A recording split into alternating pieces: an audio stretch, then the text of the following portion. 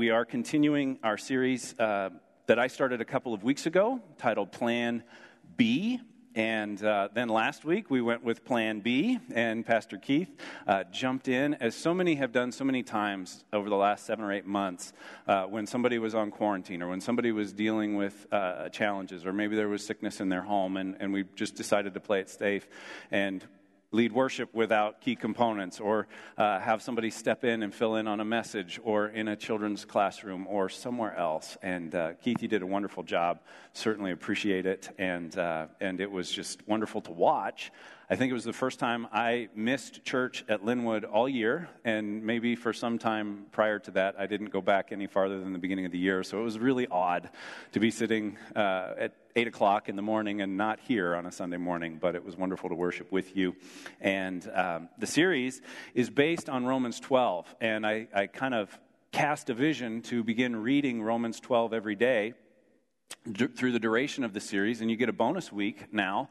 Hopefully you've been doing that. I know our family has been reading it every night and enjoying reading it in different translations and having a little conversation sometimes about what stands out from one translation or another. So the good news is, if you didn't start doing that, you can start now, and you still have 2 weeks left, and you'll get a lot out of reading the same chapter of Scripture. And Romans 12 is one of those jewels of Scripture, I believe, that just is so full. If Christians would just do this, Romans 12, consistently and passionately in the church and in the world, it would transform the church, and it would transform the world. And so the name is sort of a play on words. Plan B, we're in a year of Plan Bs and Cs and Ds and Plan Qs, and we've just had so many times where we've had to make a difficult decision and go with what we hadn't necessarily planned first. And yet, in the midst of that, we're looking at Jesus' Plan A for your life. That Jesus has a Plan A for every person's life. And we can see that in the pages of Scripture, and we can see that fairly concisely here in Romans 12. And so there are 4 parts to this series: to believe, belong, become, and be holy.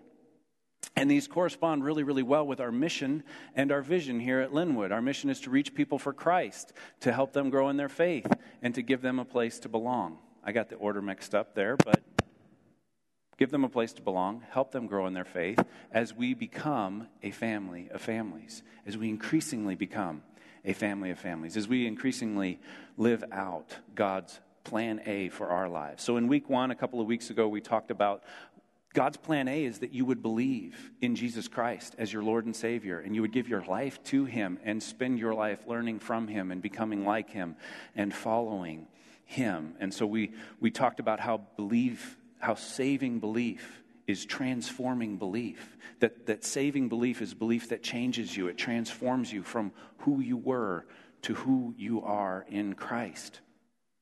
Last week, Pastor Keith preached an excellent, timely message from Acts 17 that said God is a friend to run to, not an enemy to fear. He's a friend to run to, not an enemy to fear. And sort of his bottom line was to live out our faith and to help others do the same. Well, that's having belief in Christ. That's reaching people for Christ, giving them a place to belong, helping them grow in their faith. So today we're going to focus on that second word, belong, and that second phrase in our mission statement, to give people a place to belong.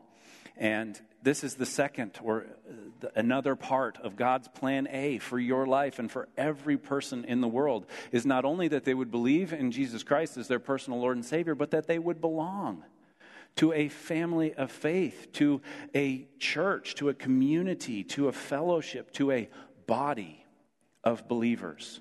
That every person would believe in Jesus as their Lord and Savior and then belong to a body of believers. And that language, body of believers, is language that we find throughout the New Testament.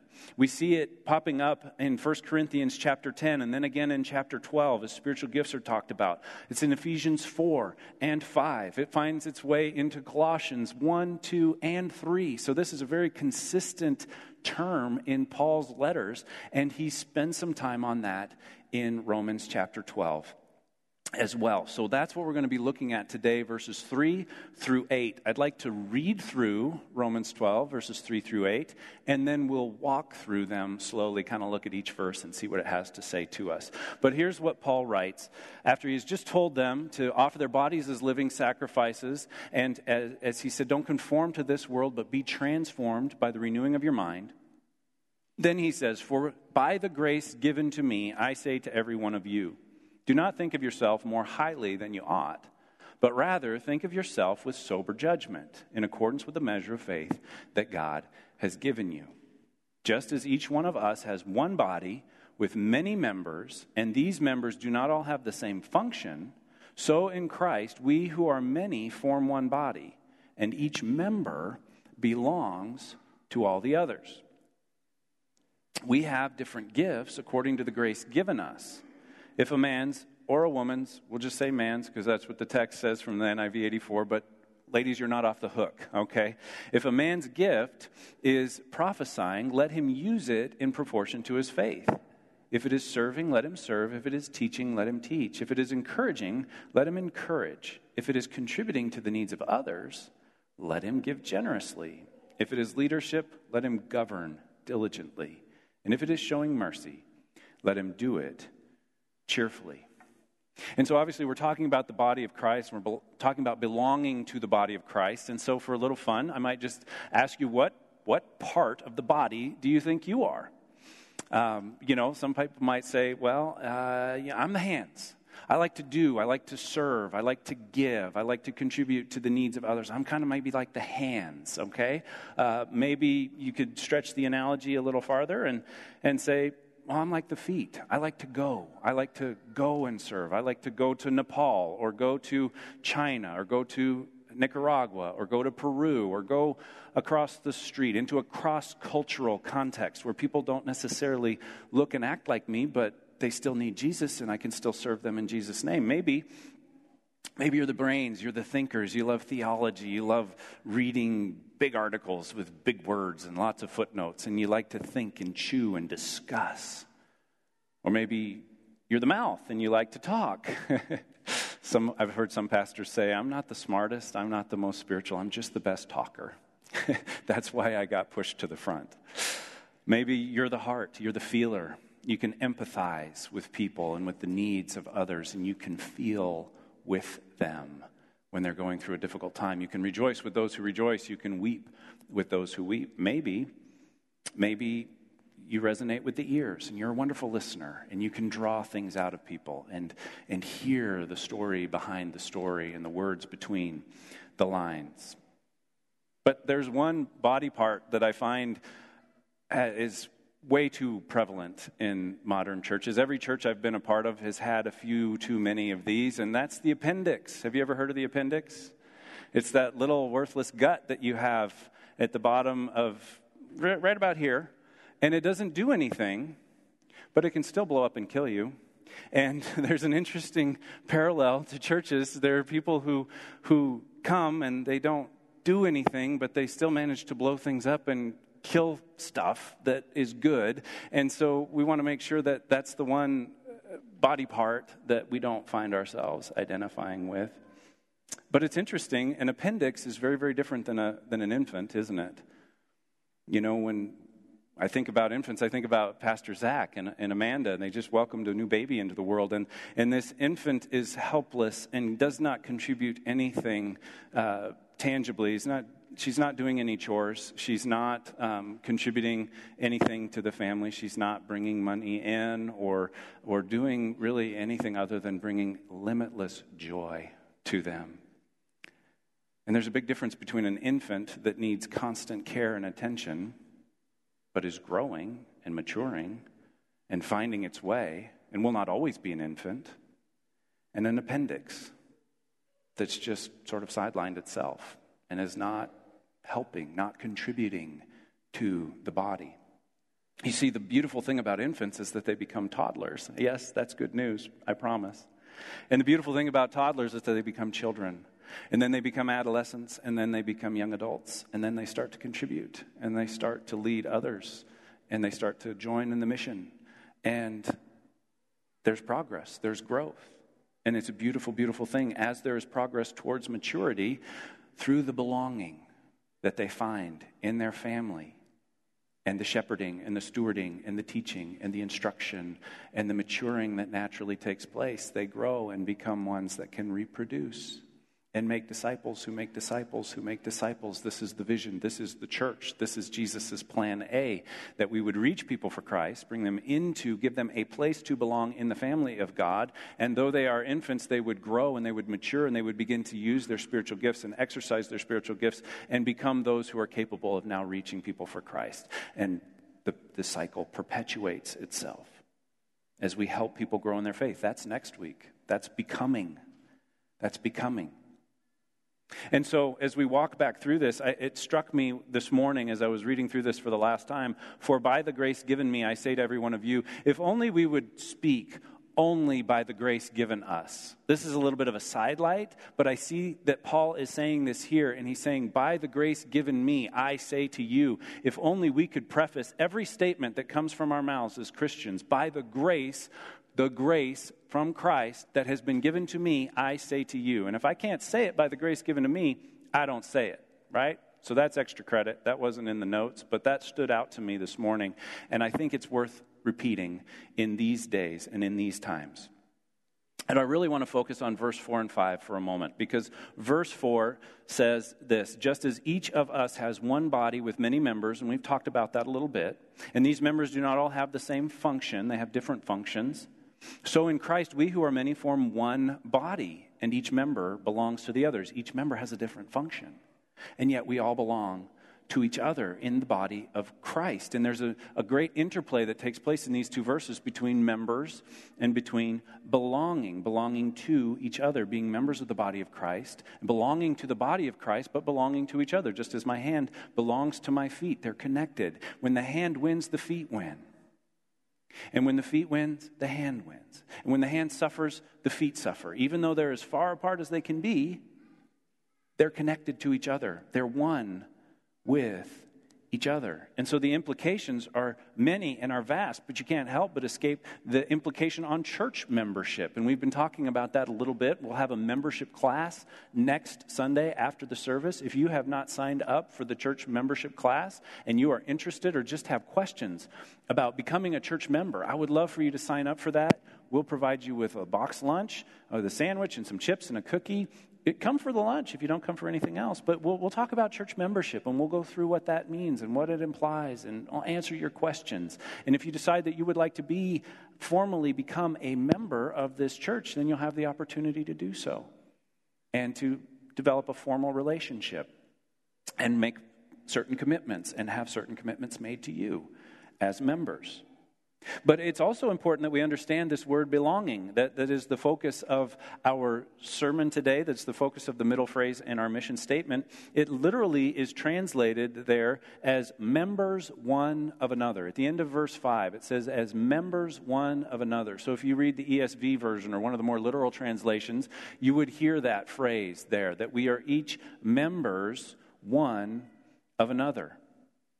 And that means that you belong to you, and you belong to the body of Christ, and therefore you belong to me. And I belong to me, and I belong to Jesus, and I belong to the body of Christ, and therefore I belong to you, that we are members one of another.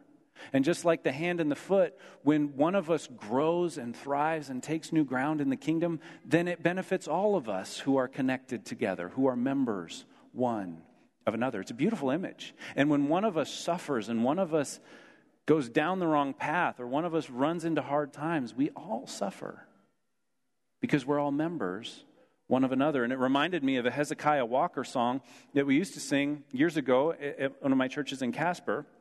And it started out, the song was called I Need You to Survive. Maybe you've heard this song. It's a beautiful song. And it says, I need you, you need me. We're all a part of God's body. Stand with me. Agree with me. I need you to survive. It's His will that every need be supplied. You are important to me. I need you to survive. It's a beautiful song. And the chorus of that song says, pray for me. You pray for me. I'll pray for you. I love you. I need you to survive. It's a beautiful song about the body of Christ and how we are one together with each other and with Christ. And interestingly enough, Paul has just spoken about in Romans chapter 11, verses 11 through 24, what has taken place with the Gentiles being brought into the people of God. The Jews were the people of God for all of the Old Testament, and there was kind of this idea that you were Jewish, you were God's people, and if you were not Jewish, you were not God's people. And Christ throws open the family of God and declares that the Gentiles, the non-Jewish people, can be brought into the family of God. And he describes grafting a wild olive shoot into a tree. And if you've ever seen this, it's phenomenal. Go look it up on YouTube, how gardeners, skilled gardeners and horticulturists and arborists can graft trees into each other with skill. And God does this, and he grafted in the Gentiles, and now they belong to the tree, to the family of God. It's a beautiful, beautiful image. And he's just explained that. And as the Gentiles are grafted in, as new believers are grafted into this family of God, they can now bear fruit. They are now part of, and they are collectively united with and can bear fruit for the kingdom of God. And he's speaking about spiritual gifts, especially in verses 6, 7, and 8. And it's important that we understand one thing in particular about spiritual gifts. Spiritual gifts are empowered by the Spirit of God for the people of God. They are empowered by the Spirit for the body. Your gift is not just for you. It's for the body. Your spiritual gift, whatever that may be, and he lists several. Paul lists some more in 1 Corinthians chapter 12. 1 Peter talks about them. And there are a number of different places where various gifts are described. But the important thing that we understand is that whatever gift you have, it's empowered by the Spirit of God for the people of God. And it's empowered by the measure or proportion of your faith. We see that in verse 3, and we see it again in verse 6, that Paul speaks based on the grace that's given him, and he encourages us not to think of ourselves more highly than we ought, but in accordance with our faith. And then in verse 6, he says, use your gifts, and if maybe prophesying is your gift, prophesy in proportion to the faith that you have. Don't try to pretend, don't pose, don't say I've got more faith than I do and project a false image. Go with the faith that you have, because here's the beautiful thing. Your faith should be growing. The longer you belong to that family and that body of Christ, your faith will grow, your gift will grow, and your impact with that gift will grow over time as your faith grows, as your gift grows. And so we see that these gifts are not static. They're in proportion to our faith. And as our faith grows, our gifts grow. And as our gifts grow, maybe our influence and our impact grows. And maybe I start out just running projection like I did a little over 10 years ago. And then next thing you know, I'm teaching a Sunday school class as my faith grows and my gifts develop. And then I take seminary classes and I start into ministry and I begin to preach and I begin to teach and I begin to lead in other ways. And those gifts grow as I focus on them, as I use them. That's my story. What's your story? Where's your gift and where is it growing? Has it grown significantly? Are you utilizing it more today than you were 5 years ago? And if not, why not? Maybe your faith hasn't grown. And if not, why not? Are you feeding it?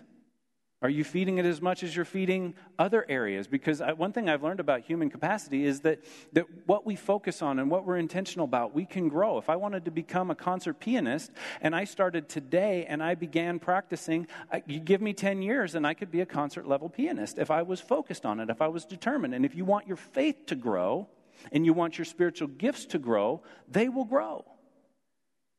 If you focus on it, if you feed them, if you practice them, if you use them. And then in verse 8, don't miss this. In verse 8, Paul throws in adverbs. Now, I've told you before, I'm a recovering English major. And so whenever I see an ly, I'm like, oh, there's an adverb. That modifies the verb. And so now there are verbs that are being modified. And so in verse 8, he says, if it is encouraging, let him encourage. If it is contributing to the needs of others, let him give generously. Generously is an adverb. It modifies the verb give. And so if we're going to give, if that's our thing, then do it generously. And he says, if it's leadership, let him govern diligently. Diligently modifies the verb leadership. And if it is showing mercy, let him do it cheerfully. So it modifies the verb showing mercy. And so that to me says not just that these three are special, but that whatever we do it generously, diligently, cheerfully. Maybe those three adverbs apply to all the gifts and to our utilization of all the gifts. And that it's not just what we do, it's how we do it. It's not just what we say when we prophesy, it's how we say it. It's not just where we serve when we serve, it's how we serve. It's the smile on our face. It's the comfort that we bring to the people. It's not just how we give, it's that we give generously, lavishly. It's not just that we lead, that we do it with diligence, that we're prepared, that we think ahead. And it's not just that we show mercy, it's that we do it cheerfully, not grudgingly.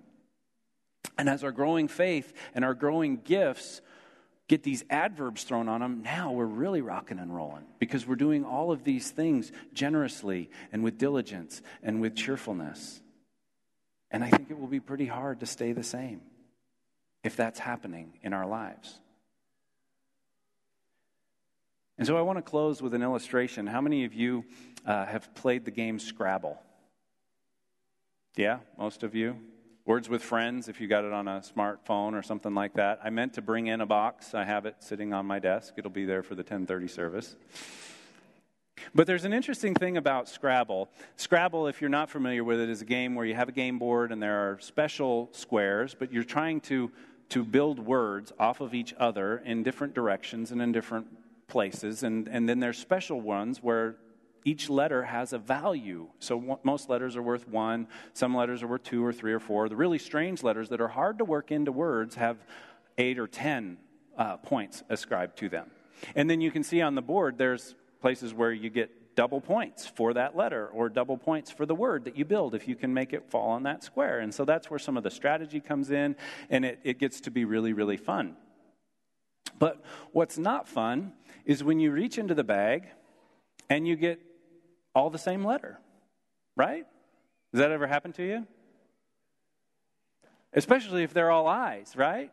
Because this is what happens, Satan's like, it's really all about you. Just listen to your favorite radio station, What's in It for Me, WII-FM. You've heard of that one? Maybe, maybe not. But if it's all I's, you can't make many words, can you? And you can't score many points. There's a handful of words that you can make with the letter I. And those of you that are Scrabble geniuses know that QI is one of those. And you can spell a word. It's not a word you would ever use in language, but it's very, very rare.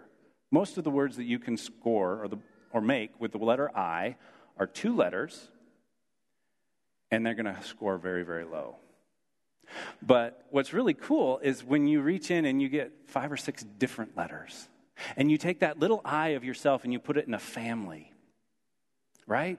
Now you can make a lot of words. You can make the word yam, you can make fam, you can make yam, I had 5 or 6, but I didn't write them down. So you play around with that.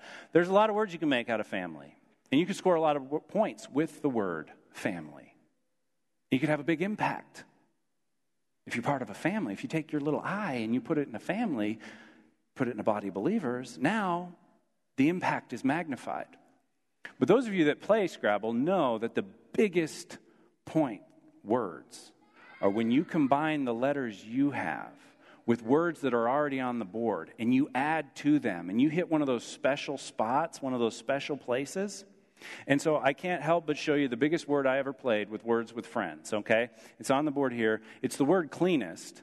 I added the C and the enest, 2 words that were already there. Look at the score, 173 points, because there's a double word and a triple word on the word cleanest. So that got me like mega points. And if you look at this a little longer, and Keaton was worried that there was some pride soaking into this, and maybe just a little. But if you look at this a little longer, you can see that my 173-point word put me 173 points in the lead. We were tied. And it's awesome that Judy Smith was my opponent on this word because Judy and I are neck and neck. If you look at our lifetime history, it's pretty much even. She wins a game, I win a game. She's sort of my nemesis. And so to play this word on her was a big deal. But I had to utilize the different pieces that I had and fit them together. And there's a spiritual application here that I don't want you to miss. When we all start to take our spiritual gifts and we invest them strategically in the kingdom of God together, and we pull in some new people and some new gifts, and we pull in some people that are mature in their faith, and we use all of that strategically, we can throw a knockout punch to our nemesis, to our enemy. Now, Judy's not an enemy. She's a church goer. She's a believer. She's a wonderful person. But I hope you don't miss the lesson. And I think our application here is to not only develop your own gifts by using your own gifts, but to pray and to seek ways to link up with the gifts of others, to be members one of another, and to allow those gifts to come together in powerful ways. Because the bottom line today is that the more we belong together, the more we become together. The more we belong together, the more we become together. The more that we choose to be together, the more we are able to become together. And the better we belong together, the better we become together. The more we will choose to belong together, the more we will become together.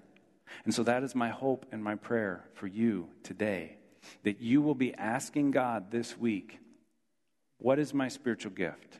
Is it growing? Am I utilizing it for your kingdom?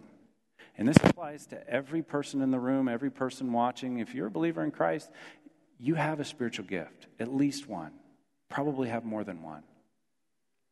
Are you using it? Are you intentionally developing it? Are you growing it?